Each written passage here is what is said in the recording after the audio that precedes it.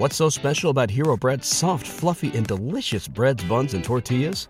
Hero Bread serves up 0 to 1 grams of net carbs, 5 to 11 grams of protein, and high fiber in every delicious serving. Made with natural ingredients, Hero Bread supports gut health, promotes weight management, and helps maintain blood sugar. Hero also drops other limited edition ultra-low net carb goodies like rich, flaky croissants and buttery brioche slider rolls. Head to hero.co to shop today. Everybody in your crew identifies as either Big Mac Burger, McNuggets, or McCrispy Sandwich. But you're the Filet-O-Fish Sandwich all day. That crispy fish, that savory tartar sauce, that melty cheese, that pillowy bun. Yeah, you get it. Every time. And if you love the Filet-O-Fish, right now you can catch 2 of the classics you love for just $6. Limited time only. Price and participation may vary. Cannot be combined with any other offer. Single item at regular price. Ba-da-ba-ba-ba.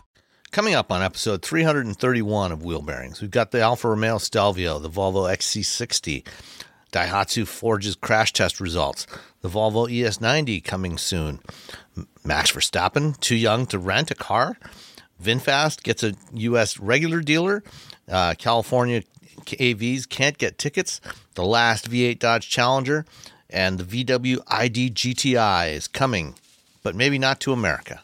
All that and more coming up next.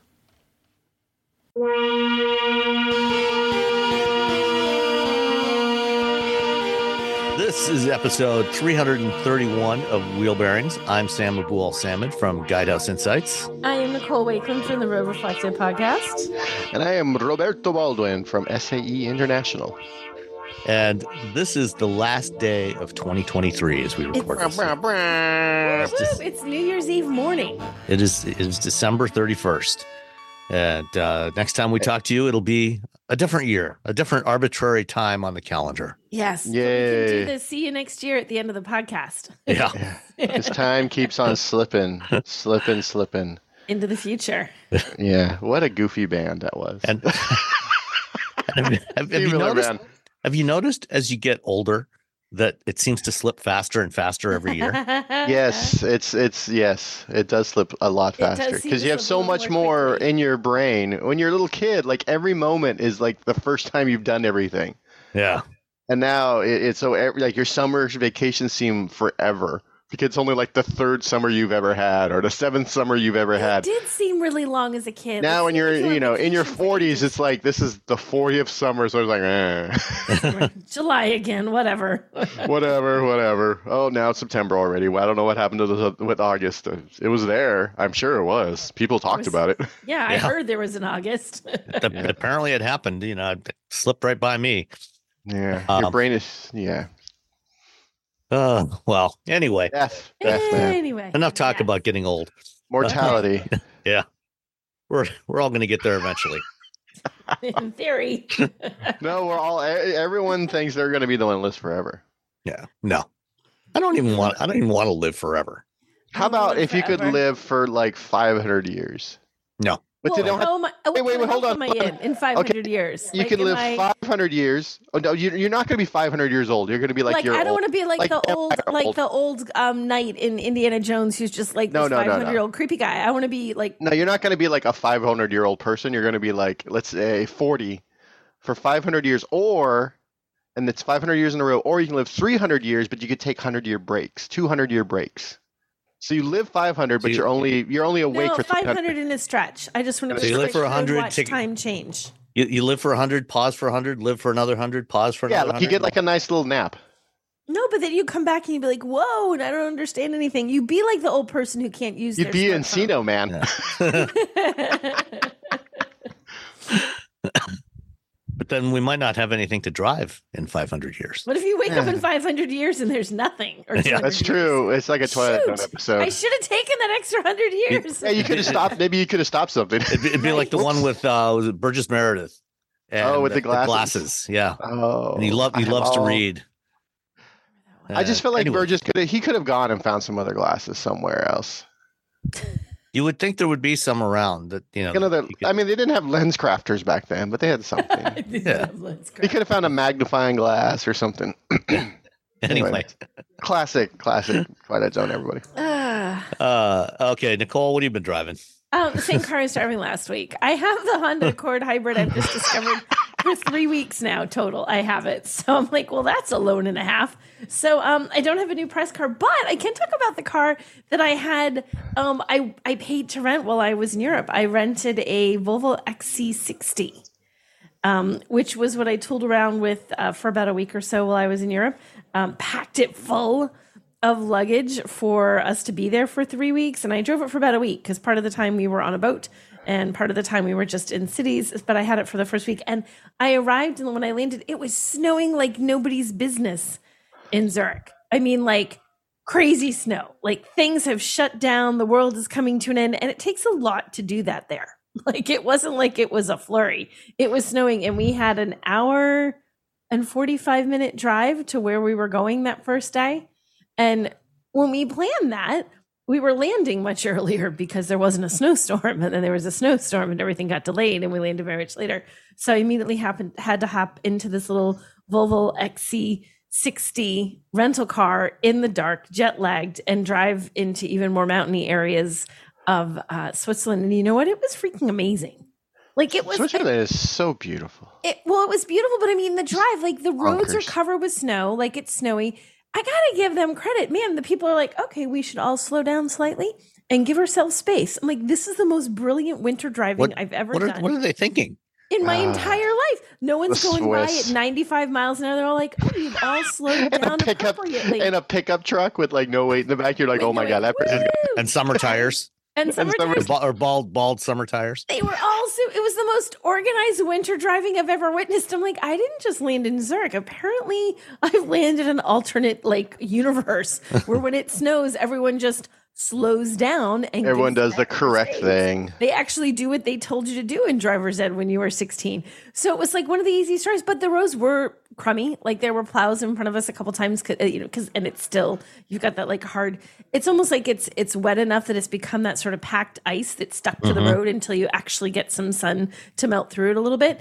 So it was genuinely really snowy and crummy. And I thought, it's kind of a good test of a car. Like we've all done snow driving adventures for various automakers here, there, and everywhere. Or just daily life for you daily and I. life. But when you do, generally you're like, if you're driving in your own car, you know your own car. If you had a press car sit in your driveway for a day or two, you had a little time to get used to it. But to get thrown into a car that you don't even, like, it's literally nighttime. You don't know what's going on, you know, where anything is. Yeah, well, you have a little jet lag. You get the jet lag. And you're like, oh gosh, here we go.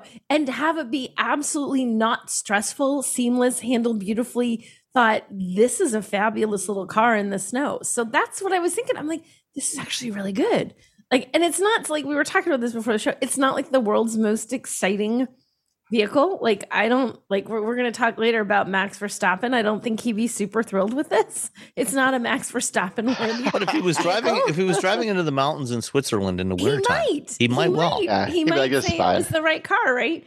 But it was solid. Like, I thought, God, this is a great car. And it was also just right. So when we got there, you get to the rental thing and you don't know exactly, like we're getting a comparable to whatever, a mid-size SUV, whatever. They, you don't know exactly what's going to arrive for you when you get there. And they said, oh, we can upgrade you. And I was like, I don't know, I feel like I'm pretty okay with this Volvo. And they said it was just a larger one. It was the, what's that one up? XC90. 90. Thank you. They offered us an XC90, to which my husband's eyes were like, ooh, we'll get a fancier one. I'm like, no, we'll get a bigger one. And this is Europe. No, thank you. Like, you don't need a bigger. Because bigger, depending on where you're driving, is a nightmare. And I think, no, it feels like the just right size. It's not too small so that it won't fit all of our luggage comfortably in the back. And you've got something wedged in the back seat. It's not too big. So you're actually wedging the vehicle into a street. It's the just right size. It has enough room for your stuff. It's comfortable. It still feels roomy. I thoroughly enjoyed it. It was just the two of you, right? You didn't have your girls with you, right? No, it was just me and my husband. But we were, like I said, we were there for 3 weeks, and Russ had to do a little bit of, in the very beginning, there was some work stuff he had to do. So in terms of packing, he packed very heavy because he had his on vacation and cold, snowy climbs, and I also have to go to the office. So he had to have stuff that he would not normally bring on a vacation, like nice dress shoes and so he had more luggage than normal for what we would carry. So we had a lot of stuff. So it fit, right? It fit, everything fit in the back. Like we've had smaller cars in Europe sometimes. And if you have a big piece of luggage, really they won't fit into a slightly smaller crossover sometimes. Like if you have two large suitcases, this had the two big suitcases and two carry-on suitcases and like a backpack and a tote bag wedged in the back. And the little cover thing still covered them. Like, Oh, that's nice. and I was like, this is absolutely perfect. So it's kind of fun. Like I thought I don't often rent a car. Normally we're getting a car, even if I'm going someplace in the US, I'm normally having somebody supply a car and I drive it around wherever I am for the few days to experience that car and something different. So I never, it's not often that I actually rent a car. And I thought, gosh, this is a rental car and I actually like it. Also, these heated seats in that sucker, they got warm in like 2.3 seconds. Most brilliant heated seats. I mean, this is a car that was designed in Sweden where, having they get some good snow. seat heaters is important. Right. So I was like, this is brilliant. So it was wonderful. It was a really nice car to drive. I enjoyed it. I thought it was just going to be like, I had in my head, like, ugh, when am I going to drive for a few days? But it was really fun. It was perfect for the snow and it was easy to drive around those little narrow streets. And we had a couple of sort of twisty turny roads that we took on some of our adventuring. We tried to find a castle. Okay, so here's the thing. So the castle looks like it's there, right? Like we're on a highway. Were you trying to find a specific castle or just driving around to see if there was a castle somewhere? Well, if you Just see in a general. castle, we were like, that A lot of castle castles looks in cool. Austria. You got to go out to Austria. So we saw this castle and we wanted to go, like, it looked really cool from the side of the road and had flags. So obviously it's like a castle you can visit. Like it doesn't look like it's a castle in disrepair. Like it looks like some, right? And then we see signs, visit the whatever castle. We're like, let's go visit the whatever castle. So we get off the highway and it's this giant castle, you guys. It's a castle. It is huge. You can see it halfway down. You're like, in the distance, castle. It's gigantic. We get off the highway, we turn right. We're falling for the castle. It's like, castle this way. All of a sudden, we cannot find our way to the actual castle. I swear we drove around this little tiny town for like 20 minutes. Like, we have taken every road and a few that we weren't supposed to because we're in a junkyard now. So we need to get back on the road. And we have yet to, we never made it to the castle. We have pictures looking. That's to keep the marauders from it. That's a pretty good. It was a well-designed castle because we weren't even trying to maraud and we could not find our way. Yeah, but we did find a really great bakery that had that bread. We were talking about pastry too that you have in Europe that has that really dark bread that like weighs. It feels like a brick. It's super heavy and it's cut in pieces that are like a centimeter thick, like really really thin because it's such a heavy dark bread. And it was warm. I did not cut it. I just ripped off hunks of it and ate it in the car on the rest of the way. So castle failure, driving the twisty roads, fabulous, and I got a big loaf of bread. You got a nice loaf of bread that you just. I got a nice loaf gobbled. of random bread warm from a bakery at the base of the castle. No one can get to. Out of curiosity, did the rental agency have snow tires on the Volvo or? You know what was funny? I didn't even think to check again with the jet lag. I sort of assumed there were probably snow tires. I'm betting there must have been, but they did have the socks that we talked about. Oh, in the car? They weren't in the car. I'm thinking they were add-ons because it was like they were in like little bags, like look like you bought them at the store kind of bags. They were like sort of stacked up behind the rental counter. Like there were like 5 or 6 packs, like they were behind So there. for an extra $5 a day, you can rent these, right? For so €5 a day, right? So I'm sure there was some deal that you could. And Swiss I remember looking at francs. them, and I'm like, oh, do we need that? I'm like, well, we're not like really scaling a mountain. I'm highway driving. fine. I feel like I'm good. So we didn't get it, but yeah, they were set out there the way you'd see like. You pay an extra, you get a GPS for extra you used to in the old days, or you pay extra to have a car seat in your car or whatever add-ons. So yeah, I think it was an extra if you wanted to purchase it, which was well timed because like I said, it was snowing to beat the band when I landed. So Nice. yeah. So it was fun. I enjoyed my little rental Volvo XC60. It's a fun little car. Highly recommend. All right. And this one was there was one thing that was different about this one, right? Compared to the ones that they sell here in the U.S. Oh yes. Also, it was a diesel. Yeah. Which you can't even get. We have the gas and the PHEV, I think, in the US is all we have, but it was a diesel. So which we don't do that here. So it was a little diesel car, and we paid roughly, I think, when I converted, about $850,000 a gallon for diesel fuel when we were in Europe. It was expensive, but also it was one of those like this was funny at the rental agency because clearly we're American. We hand over our passports and everything, and we are the Americans renting the diesel car. I think she must have said to us 10 times, "This is a diesel." Like, okay, this is a diesel. I'm like, I got you. She's like, and also I'm like, I get it. I get it. It's diesel. I It's won't a diesel. put regular petrol into the car. I will put diesel fuel into the car. So I can't even imagine how many, because she said it repeatedly, like pointed to it on the form, reminded us, confirmed with us. Truly must have said it at least a half a dozen times during the rental process. I'm sure there's been an American or two that have gone, that have, called the agency, from, they're out somewhere stuck, car died because we put gasoline in his car.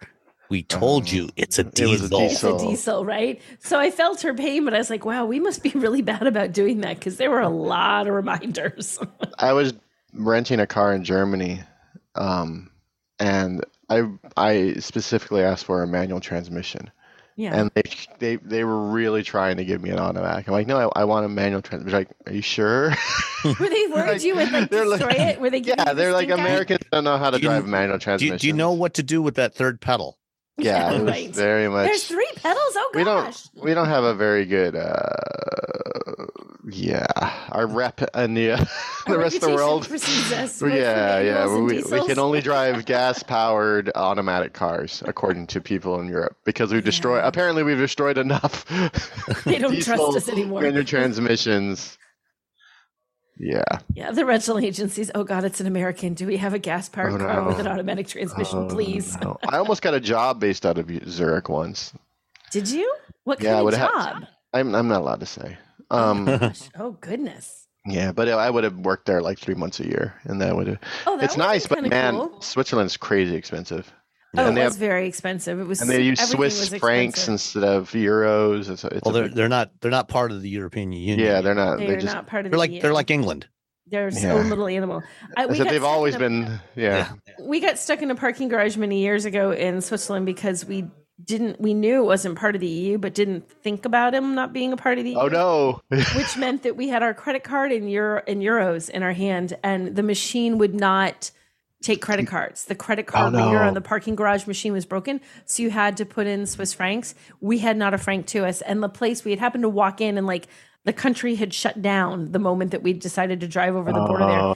And literally, we had some woman that took pity on us. She came out, and we're like, "Look, could we possibly just give you euros for some francs? Like, we'll trade you." And I have no idea what she's like, well, sure, how much? Like, and we'd been there for all of an hour. It was even like a cheap parking rate. We're like, which was probably like 25 Swiss francs, which is 25 bucks. We had like the handful of euros. We're like, take whatever you think is a fair exchange. We're just like holding it in our hands. Like, it's too much. We're like, we don't care. You're getting us out of the parking garage. Just put some francs in the machine. You're saving our lives. Yeah. So yeah. Otherwise, we'll be trapped here for the next 48 hours. Exactly. Yeah. We will never get out of this parking garage. All right. And you still didn't have anything to drive this week, right? I'm driving the BMW X7 right now. I just got on Friday, so I will have something for next week. I've loaded up, except for when I'm gone for CES. Boo! I've loaded up on vehicles. So until like until March. Wow. Excellent. So I think the last one I'll have is beginning of March. Okay. What's so special about Hero Bread's soft, fluffy, and delicious breads, buns, and tortillas? Hero Bread serves up 0 to 1 grams of net carbs, 5 to 11 grams of protein, and high fiber in every delicious serving. Made with natural ingredients, Hero Bread supports gut health, promotes weight management, and helps maintain blood sugar. Hero also drops other limited edition ultra-low net carb goodies like rich, flaky croissants and buttery brioche slider rolls. Head to hero.co to shop today. Everybody in your crew identifies as either Big Mac Burger, McNuggets, or McCrispy Sandwich. But you're the Filet-O-Fish Sandwich all day. That crispy fish, that savory tartar sauce, that melty cheese, that pillowy bun. Yeah, you get it. Every time. And if you love the Filet-O-Fish, right now you can catch 2 of the classics you love for just $6. Limited time only. Price and participation may vary. Cannot be combined with any other offer. Single item at regular price. Ba-da-ba-ba-ba. Did you know you can support Wheel Bearings directly? Head to patreon.com/wheelbearingsmedia and you can become a patron today. Your contributions will help fund the platforms and tools we use to bring the podcast to you. And exclusives and improvements are already on the way thanks to your generosity. So if you want to be part of an automotive podcast like no other, head to patreon.com/wheelbearingsmedia. All righty. Well, I followed up last week's Tonale with another Alfa Romeo utility vehicle. This time, the Stelvio Veloce. I literally looked at that and I'm like, did he put the wrong car? And I'm like, oh wait, no, that's Stelvio this time. Yeah. So this is one size class up from the Tonale, and it's roughly about the same size as that XC60, similar size to the XC60, and it's built on the same platform as the wonderful Giulia. Previously, I've driven the Stelvio before in quadrifolio form, which was interesting because when I had it, I had to drive down to near Columbus for an event at Honda R&D, and that time I was, the Stelvio quadrifolio is not particularly fuel efficient, because it's got 500 horsepower, and an absolutely amazing twin turbo V6.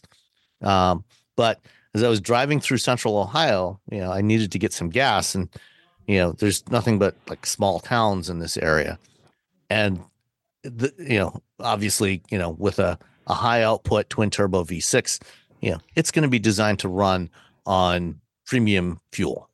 And so that time, I stopped at like 3 different gas stations. None of them had anything but regular. There wasn't a gas station in central Ohio that had premium gas. What's going on in Ohio? Kind of bonkers. So I ended up putting basically just enough regular gas in there to get me to Columbus, and then filled it up with premium when I got there. Did you get some? Did you get some of that octane booster? Throw it in there, give it a little extra. Right. No, I didn't. I figured they probably wouldn't have any of that either. But this time I just had the standard engine in the Stelvio, which is the 2-liter turbo 4-cylinder. It's Stellantis's. It was originally designed under Fiat Chrysler, but it's the Stellantis global medium architecture. I think it's a similar architecture. It shares a lot with the new Hurricane inline 6, same bore spacing, cylinder sizes, and everything. So it's based on that. And this engine is in all kinds of Stellantis Jeeps and Dodge and other vehicles now.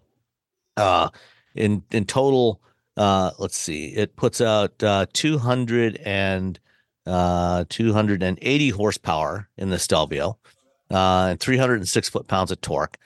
So like most modern turbocharged 4-cylinder engines, it's got lots of low-end torque, good power. It's a very responsive engine, and it's actually quite fun to drive. It's no quadrifolio, but you can have a good time with this thing in the Stelvio. And the Stelvio only comes with all-wheel drive. There's no rear-wheel drive version of the Stelvio. So unlike the Giulia, if you want rear-wheel drive, you have to get the Giulia sedan, which, frankly, myself, I would probably go for that anyway. Yeah. But, you get a little bit of extra ground clearance with the Stelvio. It's a little more practical in terms of cargo space and everything, because you have the option to fold down the seat, and you've got hatchback, and so you can put, if you need to put some bigger stuff in there, you got lots of room in there for everything. Oh, wait a minute. Actually, there is sorry, I was mistaken. There is a rear-wheel drive version of the Stelvio. The base Stelvio is available with rear drive. Yeah. I don't think that was always the case. I think it used to be just all-wheel drive only, but you can get it with rear-wheel drive. But the one I had was all-wheel drive. The Stelvio, being a size class up and, kind of a performance class up from the Tonale, starts at about $46,000 in the US for the Sprint. The one that I had, the Veloce, is like the third step up the ladder. There's also the Competizione. So it's $53,000. And then the quadrifolios are, they start at $88,000. So they're a lot more expensive. But I've always really liked driving these modern Alphas, both the Giulia and the Stelvio. They have, very similar driving characteristics. They're surprisingly tossable for, what is an SUV. There's good Good amount of room in there. It feels quite premium inside. It still has the older infotainment system, so it doesn't have the latest Stellantis Uconnect 5 system in there, because the Stelvio has been around since I think 2017 or 18. And it launched with an older infotainment system in there, and it's reaching the end of its current life cycle. It's eventually in the next couple of years going to be replaced by an EV. But the infotainment system works fine. It's not as good as the Uconnect 5, but it works well enough. Like the Tonale and the Giulia, the Stelvios also have that stop start button on the steering wheel in the lower left hand quadrant. Looks cool. Which is takes a little getting used to when you're used to reaching around with your right hand on the dashboard somewhere to start the car, remembering to use your left hand on the steering wheel. But I feel like though, Sam, it's not as bad as cars that actually still have a key. That's true. I get in the car and I toss the key fob into the cup holder. I'm like, I need that. Yeah, maybe like the Ford Maverick, for example. Yes, exactly. Oh, I gotta put the key in the ignition. This is weird. Yeah. But or even leaving it in your pocket or purse. Not even bothering to take it out. Yeah, I can't imagine. Like my wife. Her car keys have been in her purse, for 6 years now. Buried in the bottom with the bag. The only time she takes them out, is if she's changing purses. She gets a new purse. Other than that, it never comes out of her purse. Right. And then we've got the spare that's hanging inside the house here. If one of us needs to go out and get in the garage to get something, but so I like the Stelvio. I like the size of it. And this past summer or in June, I think, June, when I was out in LA for a couple of days, and I had the Maserati Grecale. The Grecale is based on this same platform as well. It's actually slightly longer than the Stelvio. It's a slightly longer wheelbase, slightly longer body, but it's similar. But the Stelvio, the Grecale feel, at least in the it wasn't, I didn't have the Trofeo. It was, I forget what the exact trim level was, but it was the mid-level trim that I had on the Grecale, and that one feels a little more luxury oriented. It's a little bit softer. There's a little more body roll when you're going around corners. The Stelvio, Alfa Romeos in general are meant to be have the Italian luxury, but really to have a more sporty feel to them. And, the Stelvio definitely lives up to that. It feels sportier. And it was a lot of fun to drive. Over the course of a week, I averaged 22 miles per gallon with it. It's rated at 24 combined, 22 city, 28 highway, 24 combined. I got a little bit less than that. But I was also taking advantage of the fact that it's kind of fun to drive. That's what happens when you have the fun cars, is you kind of blow the whole EPA. Exactly. Fuel mileage, you're like, oh well, whoopsie. Yeah. Whatever. Fuel schmule. I had, and I think I said this before, our former esteemed co-host Rebecca Lindland has a Stelvio, and I drove that across the U.S. with her when she relocated from Connecticut to California. And she needed someone to drive with her, and I drove with her and her cat Lucy. And kitty cat. And you know what? That was a long drive. And A, yes, it held up the whole time. It never broke down. And B, really enjoyable drive. I mean, that's a lot of hours behind the wheel and a lot of hours just sitting in the passenger seat. Really loved it. I don't remember what trim she has. She does not have the fancy pantsist version of it. But I think she had the TI. I feel like it was the TI, but really enjoy driving, like a comfortable car, fun to drive, handled well. The seats are really good. Yeah. I mean, that's a lot of miles to be sitting in those seats. And like you had the certain, amount of like, I would just like to get out and walk for a few minutes, but it was never, oh, these seats are wearing on me. And that was a lot of hours in that car. And I came away thinking, I really enjoyed this, truly enjoyed driving it, and super, super comfy. And it was fun. Yeah. And the one I had was in the Misano blue metallic paint, which is a fantastic color. Again, love the bold colors, and good choice on this one. It had all of the all the usual ADAS features, adaptive cruise control, lane departure assistance, things like that. It's got Apple CarPlay and Android Auto. One thing, before I got it, last week when I was talking about the Tenali, I mentioned the issue I was having with the wireless charger. Did you get anything back on that? I haven't heard anything back, but I mean, they've been on vacation for the holidays, so I'll check back with them next week.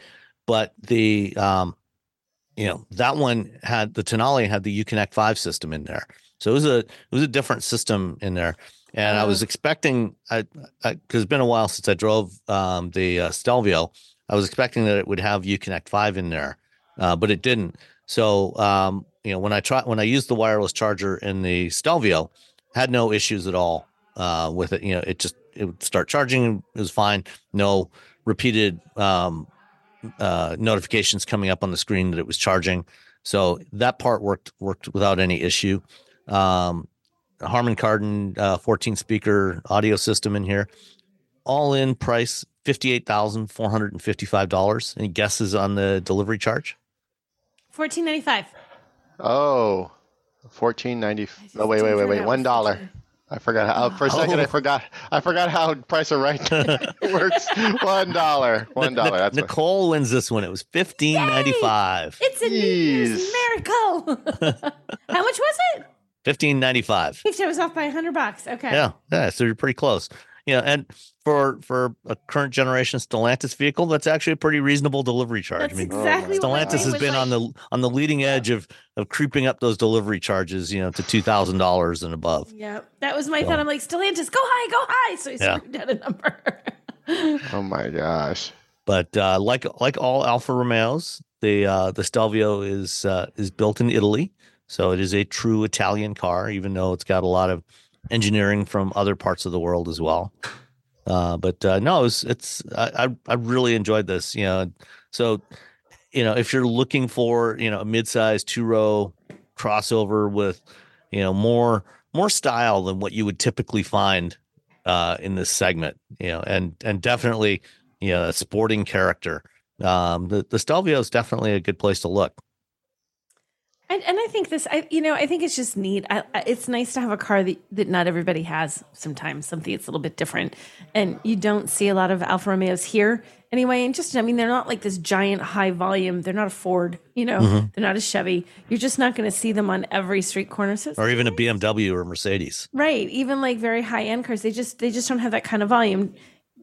Some people don't like that. I think it's neat. Like I really want an Alfa because it's just one time when I have a car that people, when I have them as loaners, nobody knows what the heck they are. They're always like, what is that? Because that little triangle grille on the front, the shield, do they call it? Yeah. Most people are not familiar with that design anymore. Not like in the old days, when we had the old Alfa Spiders. Right. Yeah. So nobody knows what it is. And it's kind of fun for people to look at your car and say, you find enthusiasts that way too. They're like, oh my gosh, you're driving an Alfa, because they're the only people who know what that is. So I have a little warm spot in my heart for the brand. I just think it's kind of fun and kind of neat. Yeah. No, definitely. All right, let's move on to some of the stuff that happened this week. It was a relatively slow week, being the holidays, but there was some news that came out. So who remembers the brand Daihatsu? Do you remember when they sold Daihatsus in the U.S. for a few years? I remember the name, but I don't remember Daihatsus sold here. How bad is that? I remember Daihatsu. I think maybe someone bought a Daihatsu that I know. They sold them here from about I think about 87 or 88 until about 1992 or 93. So only about 5 years or so. Okay. They had a really cool looking wagon. Is that what's in this? No, what's in this? I don't know what's in this old picture. The one I remember was the Charade. I don't. Yeah, they had the wagon. They had a wagon version. I saw one. That's why. Okay. Yeah. Well, I'm glad I didn't buy it. Yeah. Daihatsu these days, I think since like the late 90s even, has been owned by Toyota. They still operate, as a separate brand, but it's owned by Toyota.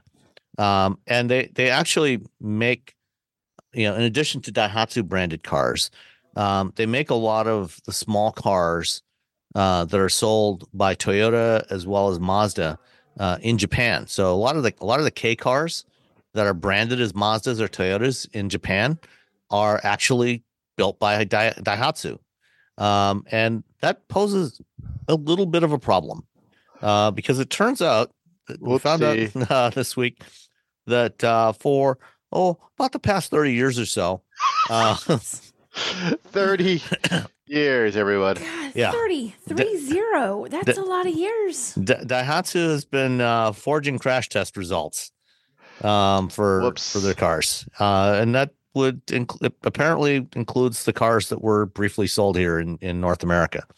Am I reading this right as I read down this, Sam, looking at this story that you linked here, that this also affects not just Daihatsu brands, but also models that were technically Mazda, Subaru, and Toyota. So regular brands, U.S. brands, stuff we still have. Brands that we would recognize here in the U.S. that are sold here in the U.S. Yeah, because as I said, Daihatsu built a lot of the K cars that are sold under those brands.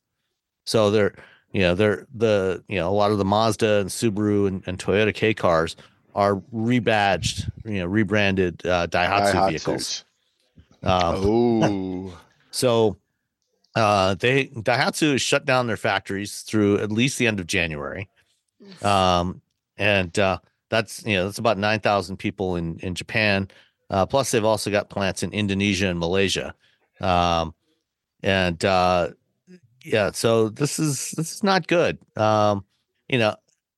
Aside from those couple of cars that were sold here, most of all the rest of these cars have never been available in the North American market. So it doesn't really affect U.S. customers, but the customers overseas, if you have one of these cars, they may not be as safe as you thought they were. And it mentions and I guess it sounds like it's going to depend on the vehicle, but there's a quote in here from CNN where it says, the quote is, "The inside lining of the front seat door was improperly modified in some checks." So like your side impact collision test would be wrong. Not a scary one at all. That if you get mashed, especially in a very small car. I mean, what could possibly go wrong? Getting T-boned by a big car, you're not. I mean, whatever. I'm like, oh my gosh, that's actually scary to think that is what like any of it. But that I'm like, oh my gosh, that's a test that that's the getting T-boned and surviving test. Yeah. There's I mean, auto nerds have been pulling key cars into the United States for years, like little vans and little trucks. And now it's become a bit more mainstream. So maybe when you're looking at those, maybe double check those Mazda, Subaru, and Toyota and Daihatsu cars you're thinking about importing. Yeah, right? Maybe go with the Hondas and the... Yeah, I mean, check to see who actually manufactured them. If they were manufactured by Daihatsu, you might want to stay away from those. The Nissans should be fine. The Toyotas. Nissans. Well, no, not the Toyotas. No, Toyotas technically no. Yeah, depends. Nissan and Honda. Yeah, you have to figure out who manufactured. Like some of them, like the Mazda, AutoZam AZ1, that little coupe. That one I think was actually built by Mazda. I don't think Daihatsu built that one, but there's others. There's a variety of them, and apparently the oldest cases they've found with forged crash test documents go back to 1989. But apparently the volume has increased since 2014, which is interesting because this is not the first time we've had something like this happen with a Japanese automaker. I don't know if you remember back around in the early 2000s, Mitsubishi had a scandal where it was the Mitsubishi wagon, the Diamante. Oh. That's what the one I was talking about, not the Daihatsu. Okay. Sorry, everybody. Yeah. I'm half asleep. I'm half asleep right now. I was up late last night. So what was Mitsubishi's scandal? I don't remember this. Similar to this, they were forging the crash test results that they submitted for these vehicles, for certification of these vehicles. And theirs didn't go on as long, but it really hurt Mitsubishi's reputation for a long time.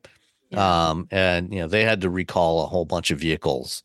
So, I guess it's, with some, I guess basically what I'm saying is you can't trust anybody. You can't trust anyone. Because you do in your head, you think because these automakers it's Toyota. They're huge. It's, Volkswagen. They're huge. Yeah. They're not going to Huge. be messing around. They're going to follow the rules. It's like, You would think that there would be somebody there that would be, overseeing this, double checking Right? everything.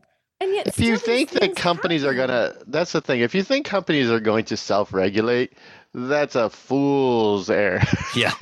Look at the financial situation. Well, Like, yeah, and I mean, look, Literally any big any- company, any they, company, they- any industry you think is going to self-regulate, no, they're going to try to get. I'd like to think that they would. I mean, they're all going to try and get away with whatever they can and squeak by. But I'd like to think they would at least try and adhere to the rules. No, if they no. can save a few bucks on every car. Yeah. I mean, I can't remember if we talked about it last week or the week before, but Cummins, they just Oh, right. They got just had an issue they were the too. latest ones to get fined. That's right. And Dieselgate, they paid a $1.6 billion fine. Billion with a B, which is crazy. Because they also, just like Volkswagen, cheated on diesel emissions. And there have been others, Mercedes-Benz, BMW, BMW. and Stellantis have all paid fines in the last crazy. several years. They obviously did not get the attention, because at least in North America, they didn't have nearly as many diesels as Volkswagen did. But, they all got busted, for doing exactly the same thing that Volkswagen did and cheating on diesel emissions.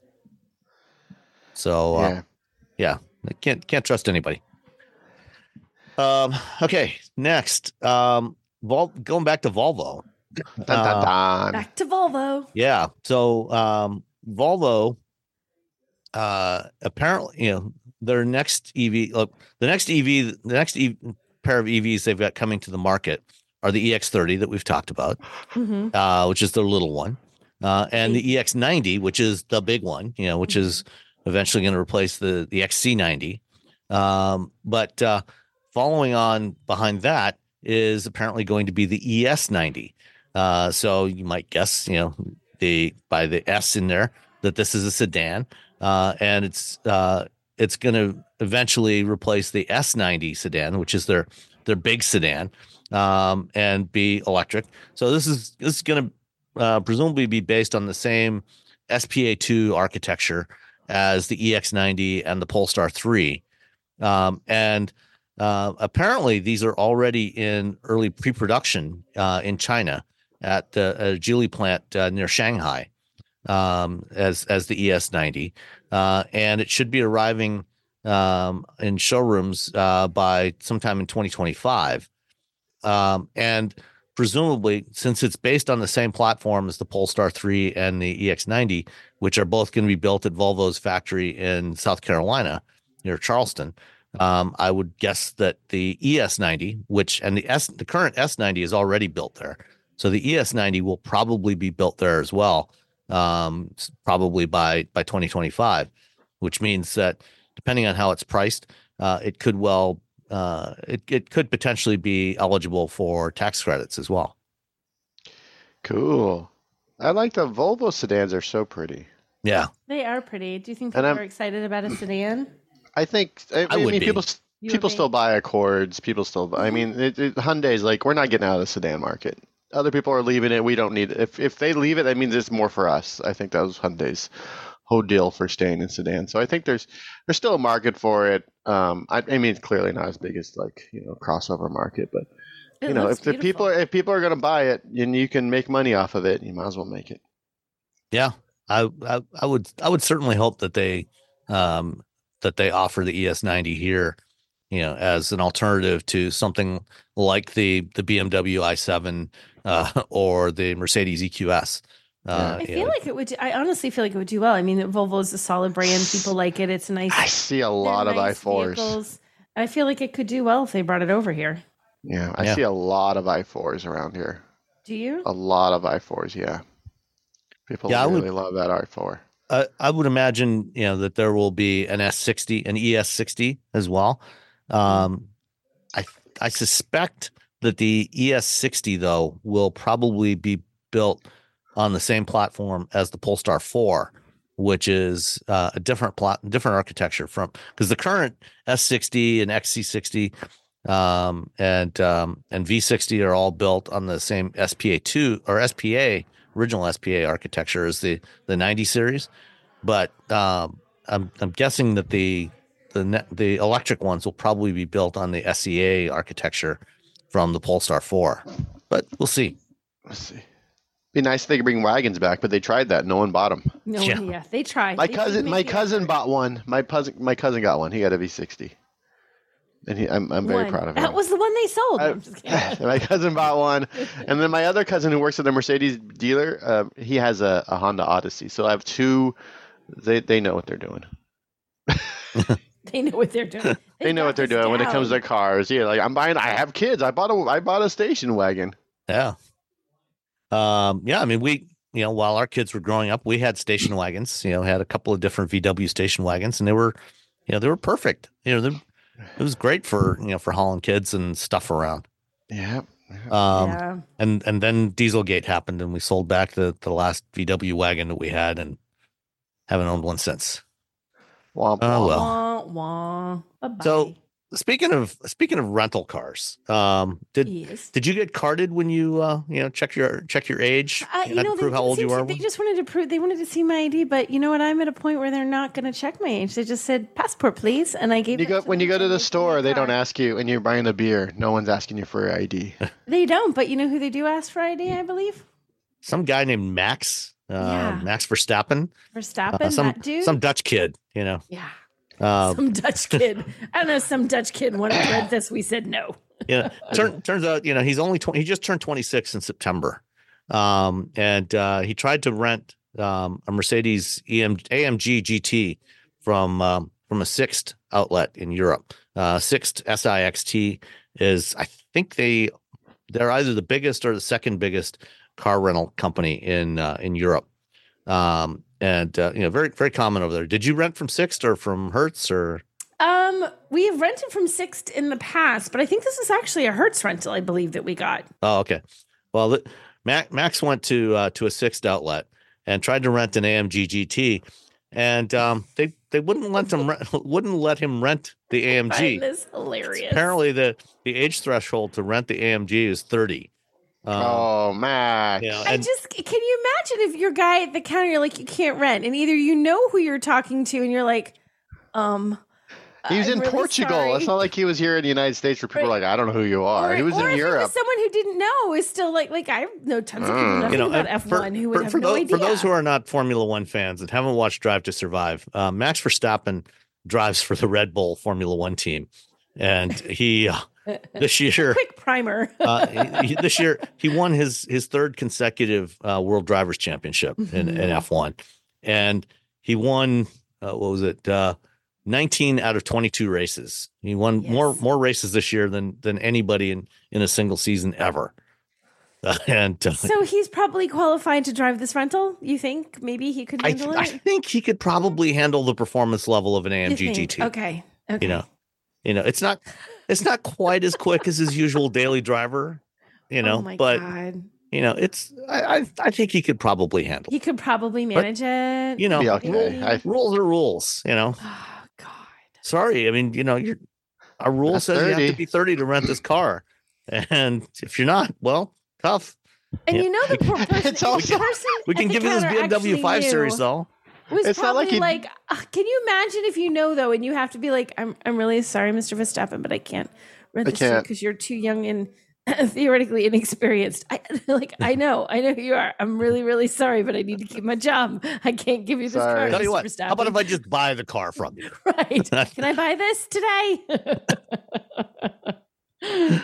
Oh, He could have just bought it and then sold it for this was Max Verstappen's Ray could have made money on the whole GT. deal. He could have made him. Oh, yeah, he probably could have turned around, put it on, on Cars and Bids or Bring a Trailer or something. Said, This was what I couldn't rent, so I bought this. So this AMG was owned and driven by Max Verstappen around Portugal for 3 days. yeah. He could have bought Probably it and double the sold it. price. You know how funny that would have been? He put about. I bet if he bought that car and then sold that car and donated the money to charity, charity'd make out like a bandit. Oh, right? hell yeah. Oh, Right? yeah. Wouldn't that have been just as he did as a lark? Like, anybody want the car that I had to buy because I couldn't rent it? He got a nice 5 Series. He's fine. Yeah. He's fine. Yeah. You could do a lot worse. Yeah. Definitely. Yeah. But he should have rented an XC60. That's what he should have got. He should have. He A was diesel going XC60. the wrong way. A diesel XC60 was clearly what he should have rented. I mean, duh, Max. Yeah. Do they have? Just Actually, I'm surprised he didn't just have his girlfriend do the rental, because his girlfriend Kelly Piquet, daughter of three-time world champion Nelson Piquet, she's over 30, so she could have rented it. she could have rented it. But then he wouldn't be allowed to drive it because you have to put a. That's true. You have to pay extra a lot of times to have a secondary driver. But Okay. He still wouldn't have allowed. Yeah, she would have been. Okay. Yeah. Right? All right. Yeah, well. Didn't think about that. I was trying to. They got. You know what? They have more room for luggage in the 5 Series. It's a better car for a nice little vacation. Yeah. It's like, okay. To be honest. All right. VinFast has sold a few hundred cars here in the U.S. this year since they launched. And up until now, they've done it all through their own company-owned stores. So kind of following the model of Tesla and Rivian and Lucid. And I guess you have a VinFast store near you, right, Robbie? I could throw a rock and hit the VinFast store. No, it's Don't about throw a rock like at a it. mile from They my have enough house. troubles. I didn't know it was there. I was just driving past, every once in a while I'll just drive past the dealerships that are near my house just to see how they're doing. Just to see what their inventory looks like. Like the one up the street from my house at the time had a bunch of Ioniq 5s. I'm like, well, that explains why there's an Ioniq 5 every 5 feet over where I live. And then I'm like, what is this? Wait, is that a VinFast dealership? There's a VinFast dealership near my house. You should pop in there and take one for a test drive and let us know. No, I'm good. I've test drove one. I think I'm good. Okay. Until they fix them. Well, I don't know if they've fixed them yet or not. I'm guessing probably not. But VinFast is expanding their reach, trying to expand their reach a little bit. And they've launched their first partnership with a franchised car dealer here in the U.S. With Leith Automotive Group in North Carolina. And so they're going to, so they're kind of going both ways, doing some franchise dealers and some company-owned stores, where they're allowed. They're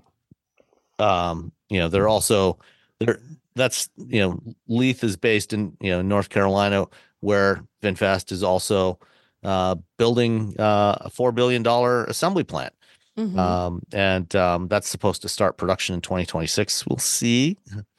But it'll be interesting to see if how many other dealers sign up to sell VinFast over the next year or so. I guess VinFast is going to be at CES in a couple of weeks, and they're supposed to show off, I think, a pickup truck and a new small SUV, a VF3, I think it is. They're supposed to reveal that, so we'll see how that works out for them. I don't want anyone to fail, but I would love to drive whatever is next. Like, the VF8. I'm going to keep saying that they gave us the cars, and then they immediately told us that, today better versions of the cars are landing in San Francisco, and we were down in San Diego, and I'm like, why are you having us drive these? Yeah. This makes zero sense that you're having us drive the bad version of this car. Strange. And then I think they were surprised that all the reviews were like every car was a little bit different. Every car had one problem that was different from all the other cars. That was the weird thing. And I literally got into a fight with journalists like mine. There was one person who was like, mine was perfect. I don't know what you're talking about. I'm like, have you talked to anybody else? Because we all had a different problem. No, you're all wrong. I'm like, listen to me. You got the one. You got the one that worked. I mean, good for you. If you build enough of them, eventually you're going to get one just of not working, Yeah, you can't I can't write a review based on your experience in your car. Mine was. When everyone else, and then, and then you're like, is your car doing this? Or like, no, but my car's doing this. You're like, that was the weirdest thing. Because typically you're like, oh, my car's doing this thing, and you'll ask another journalist, and they're like, oh yeah, it's doing it, or no one else is having that problem. And then you go to the PR person or the engineer, you go, are these pre-production cars? And they're like, oh yeah, they're pre-production. So there's a little bit of thing, like the first time we drove the A-Class, those little Mercedes, it turns out like those were the first vehicles ever built at a factory in Mexico. So like one of the little latches to roll the windows up and down was installed backwards. backwards or upside down, so it was like wrong. Sorry, that's really funny. And then, but Mercedes was very forthcoming. They're like, hey, these were the first ones built at this factory. Okay, There's going to be some weird little things. They're like, oh, okay, all right. So now but when you drive the car, overall the car is fine, but there's just like little weird little things that you quirky find. bits. But when you're like, oh no, these are great, but by the way, we made better ones, and they're over there. They're 350 miles north of here. That we all had literally a different problem. Like we said, that was the weirdest thing. I've never in all of my driving experience where I've had people either have the same problem or not have the same problem I've had on a test, but to be like, no, I had this problem. Oh, that's weird. You had that. How about you? Oh no, I didn't have either of those. I had a third problem. It was like, it was like the variety of problems was just weird. It was weird to the point that it was laughable. And you're like, you felt a little punked. Like, what are you guys doing to us? Then you get in the cars that like people who'd driven the day before. And I don't think that they realize that we all talk to each other. And so the person who was in the car the day before had a certain problem. When I was in that car, it didn't have that problem anymore. So then you're like, okay, so are they fixing these cars at night? Right. Like what's and then there's another reflashing them every night. Yeah, it was look for because there's a number on all the cars. I know people know this. Like when they assign us the cars, there's normally like a sticker or something on there numbered whatever 1 to 15, and like. And when you drive out, they check you out on the list. Yeah, so who's driving which car? Which one of the cars you drove. So if like I had problems with the car and Sam was driving the next day, he could say, "What car did you drive?" I drove car 5. Can I have car 5? So he can literally drive the exact same car, even though we aren't there at the same time to see. So theoretically, it should drive the same. So when like car 5 does one thing today and another thing tomorrow, you're like, what's happening? And I had somebody who drove the exact same car I did, had a different group of problems. Yeah, it was weird. I don't hate it. Was a very weird. I'm just perplexed by what's happening with VinFast. I don't hate. I really don't hate them. I want. So we haven't driven the new cars that they told us about. I know. I want to drive a new one. I want to drive the You're new... at the thing, and they're like, by the way, there's new better cars that are being shipped in right now. They just made it into. And you're like, well, why are we driving these ones? Why didn't you wait a week? Yeah, he should have rescheduled the program for later time when. It was such a weird. I want to drive the new Better. What do we have to do to drive the new Better, Robbie? Well, you can just go up to the street. Just go to my house. Everyone come over. We're going over to the VinFast place. We're going to record live from Robbie's house, and then we can all go drive the new VinFast. I think at the end of the day, I was like, it's 30% there. Or not 30. I'm sorry, it's 80% there. They're just like a bunch of little itty goofy things that you guys need to fix. So. Yeah. Come on, VinFast. Come on. Little engine that could, or not engine, little electric vehicle that could. All right. So apparently in California, if an automated vehicle runs a stop sign or a red light or goes speeding or breaks any other law, apparently police in California are not allowed to issue tickets to them. Apparently there's a little detail in California traffic laws that, the ticket has to be issued to a human driver. I don't think it explicitly says a human driver, but it has to be issued to a driver of the vehicle. And if there's no driver in the vehicle, they can't issue a ticket. Yeehaw, California. No. So really? So how do they know that they ran it? Because how would you'd have to prove that you weren't actually driving at that moment? Well, if it's something, like a Waymo robotaxi, this is what it's referring to. Oh yeah, okay. Those are the only ones that are supposed to be able to operate, with a permit. If they have a permit from the state, those are the only ones that are supposed to be able to operate without somebody sitting in the driver's seat. Anything else, there is supposed to be someone sitting in the driver's seat, and whether they are fully engaged and in control of the situation doesn't matter. They still get the ticket. So if you're in your Tesla and using FSD beta and it runs a stop sign, you get the ticket. It's you. But if it's a actual driverless car, then cops can't do anything, unfortunately, which is now that NBC has reported on this. I have a feeling that before too long, hopefully the California legislature will amend that regulation and make it so that they can issue tickets, if AVs break the law. Well, they've been getting a lot of pressure after they were sort of rolled over for Cruise and Waymo for a lot of these regulatory things, and then Cruise did what Cruise did. So I think I think California's like, oh, we better Yeah. Yeah. We better fix these things now. Like, yeah, you should have fixed them before. Yeah, this would have been good to do earlier than now. Yep. Dodge Challenger. The last V8 powered Challenger rolled off the line on Friday, 2 days ago, as we're recording this. Sadness. And that is the end of the line for the Hemi V8. No more V8s. Saddened. Yep. So no more Hellcats. It was a Demon 170. Did you A Black Demon 170. You know what? I'm gonna. I know you have a Dodge, but Oh no, when my you have Dodge is like a weedy little Charger. No, I do not have a Hellcat or anything. Oh, it's just every time I got in one, I'm just like, it's just a brick that goes fast in a straight line. I like my brick that goes fast in a straight line. It's boring. You know what it was? You know what was great? I'll tell you why I loved that brick that goes in a straight line, Robbie.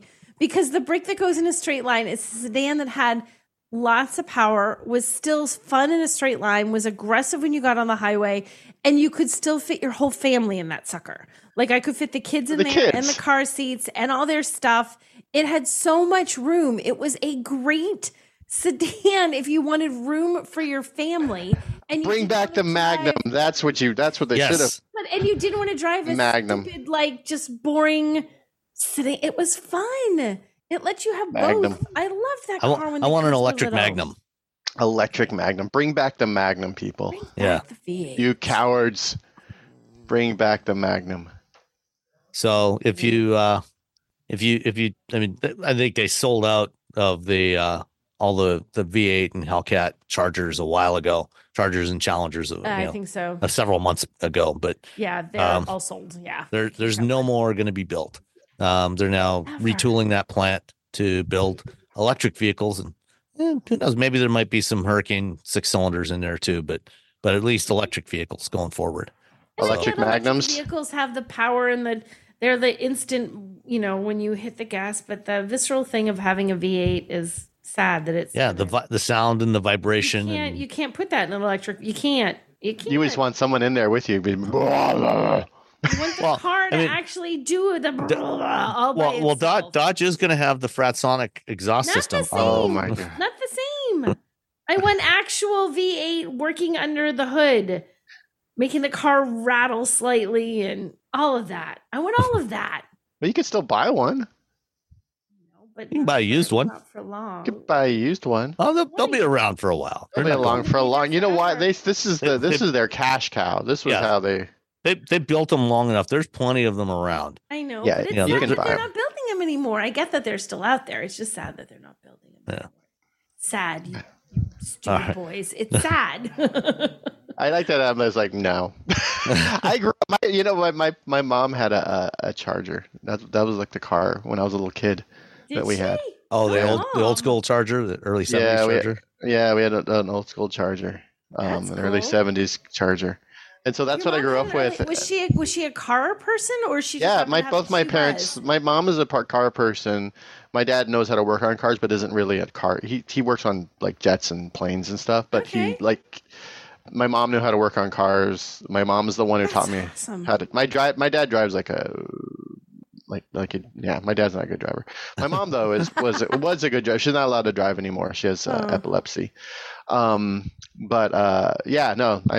drive fast because of my mom, and I know how to work on cars because of both of them. Mom, woohoo! Okay. Yeah, that's why it's very weird when people are like, "It's such a man's thing," and I'm like, but in my household, everybody's like, my mom's out there helping my dad pull the transmission out of their, their really GMC cool. truck. That is super cool.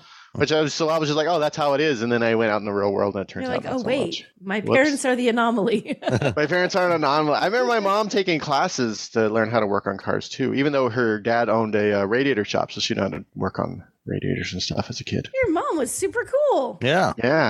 So that was but then then you drive that car, and then I'm like, oh, okay, well, it goes fast in a straight line. I like corners. Yeah. I just like goes fast, even a Go fast. I like those cars. I know they go straight line only, but I love them. And they sound like that. You can still get one. I'm telling you, just go out and get one. I know, but if you wait like wait 3 years and go out. Yeah, but you could still have one. There's no one I don't want them to stopping go away. I want them to still be there. Oh, I still want there to. New pretty I still want a 1990 Honda Civic hatchback to be sold, but a manual also transmission. not happening. They're still out there. You can still find one, Robbie. Okay, there you go. I want an Element. I want a CRX. I want Elements. We had one. We never should have sold that car. Everyone who sold it. Everyone who sold an Element is like, man, why did we do that? We had a Honda Element, and we got it at the time. Like they build it as sort of like the outdoorsy, the lifestyle lifestyle car. They had an ad where like a bicycle jumped through the middle of the. They sold it for that, but the girls were really little when we bought that. One was in like a little baby carrier thing. Most brilliant car ever. It beat minivans when it came to having kids because it had the way the tailgate opened up, the split tailgate thing. You could sit on the edge of that and almost like have sort of like a roof thing over your head if you were like feeding a kid, like a baby, hose like it in a rest out. stop. And you could hose it out. As a mom of a child who threw up constantly, you could hose out that car. Oh, that's very important. It was the best thing ever. You just like, oh, we're getting home. We're good. We're good, honey. It's all cleaned out. It was also a great car for dogs before Subaru got into dogs. Yeah. It's the official dog walker car in the Bay Area. Like all the dog walkers have Honda. But it was shaped like a toaster and it got about 1 mile per gallon. So we got rid of it when gas prices, I was like, we're spending a mortgage worth of gas payment worth of gas every month, getting Russ to work. I'm like, can't do this anymore. So. I wrote an article about old cars that should be resurrected as EVs, and a bunch of people like, we're selling. They're like, I was about to get mad at you, and then I saw that you put the Element in there, so we're cool. It's like, oh wait, there it is. If you don't say Honda Element, they didn't care about bring that back. They'll never bring it back in any incarnation, will they? I don't think it's so many people really love that car, but I think it's everyone wanted the Brat back, and then Subaru brought the Baja, and then no one bought it. And then it went away, and then after it went away, the same thing that happened with the Element is suddenly the desire for it went up. Like Element prices have gone through the roof. Are they really pricey? Yes, they're very pretty because you could get one for like $3,000-$4,000, and now if you're lucky, you can get one for $6,000. And the Baja, like the prices went up on the Baja after Subaru was like, I guess no one wants this, and then like a couple years later, it was like, oh wait, no, we do. We're just slowing down. 4-door like little truck with like a little bed. Yeah, I'll take one of those. Womp womp. Womp womp. Oh, America. Speaking of which, yes, the VW ID GTI is coming to market. They first showed this concept earlier this year. I saw it in Munich in September at IAA. This is a great sized little car. And this is smaller than the ID3. More smaller than a Golf. Current Golf. It's closer in size to like the Polo. But the current generation Polo is probably a couple of size classes up from what the original first generation Golf GTIs and Rapid GTIs were. And I think this is actually a really good size. It is going into production in 2026, goes on sale early 2027, at least in Europe. Priced somewhere around 30,000 euros. Right now, VW isn't saying anything about U.S. availability. We're not going to get this. This is just we probably won't, because I was looking at VW's sales numbers before we started, and it's I think through September they had sold about 5,000 GTIs in the U.S. this year, which is pretty sad.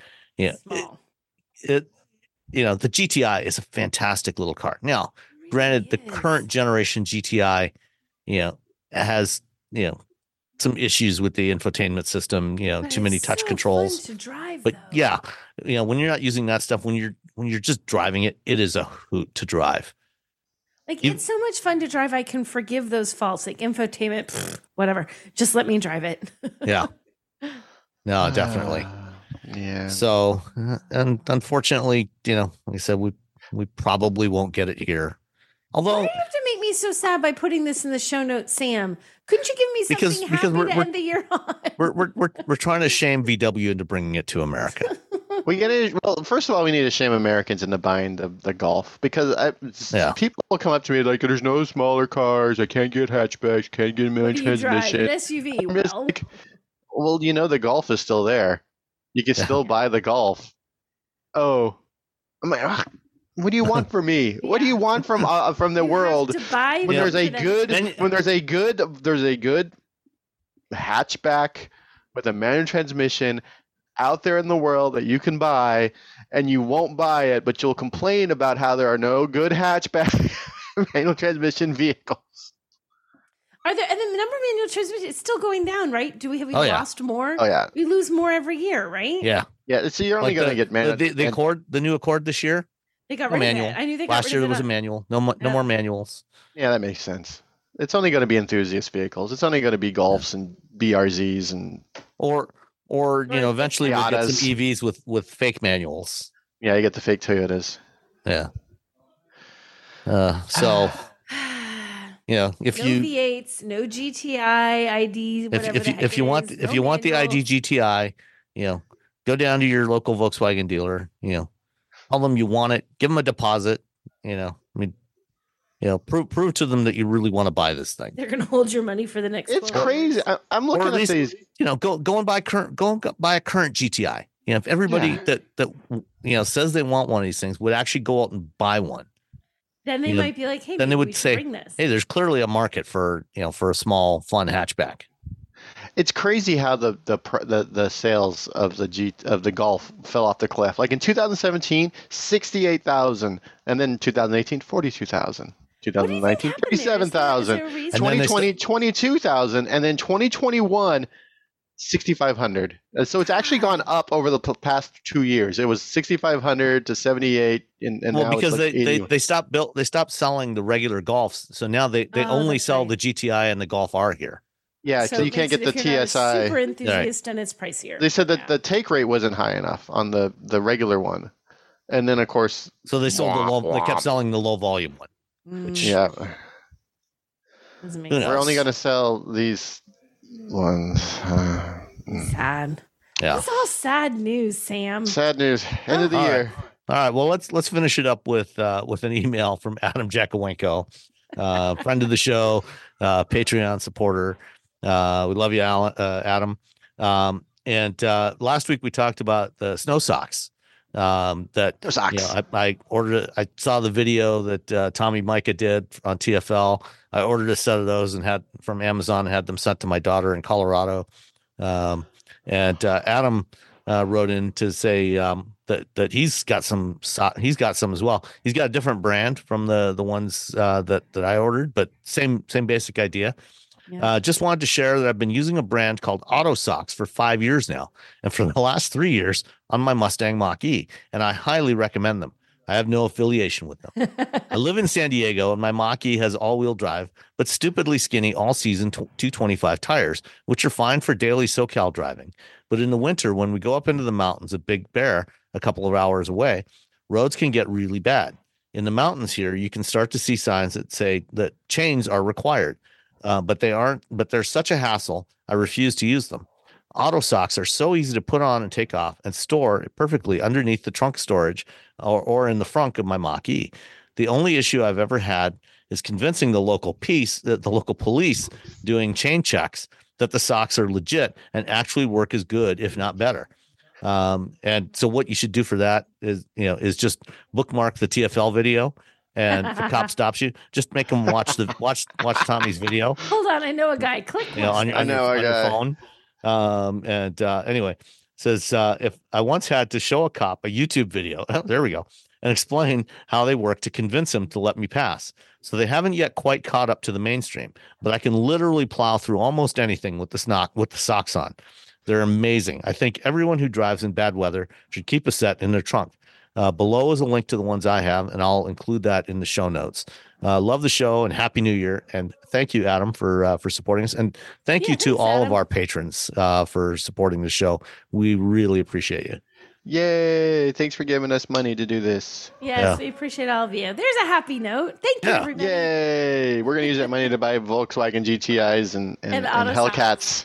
It's the Auto Socks. Yeah. I think we're going to need a few more patrons before we can buy a Hellcat. We're not quite there yet. No, not quite. Well, like one will share it. I don't know how I'm going to get to it. I guess I have to fly out there for my 3 days, a month or something. Well, yeah, I mean, we'll do like the magazines do, where they have an office in California and an office in Detroit.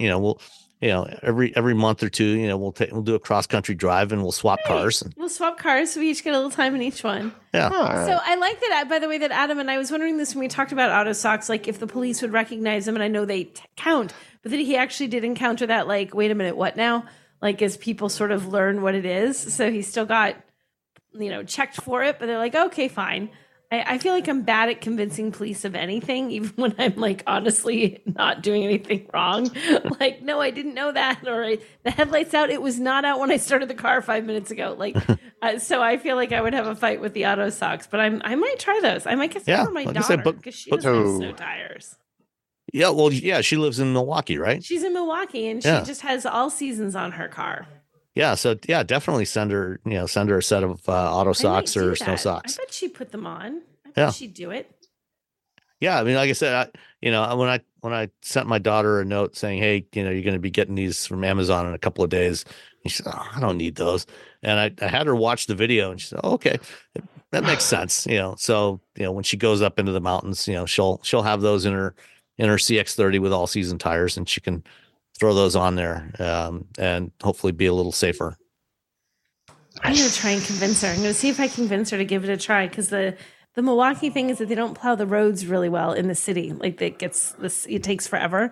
So all of a sudden you're driving through that muck and the little snowbanks in downtown for like days until they finally get that all cleaned up. So, and like around here, a lot of times, we'll get snow, when the temperature is, right around freezing, so it'll be, icy and mushy, and, it can get pretty nasty around here. Mm-hmm.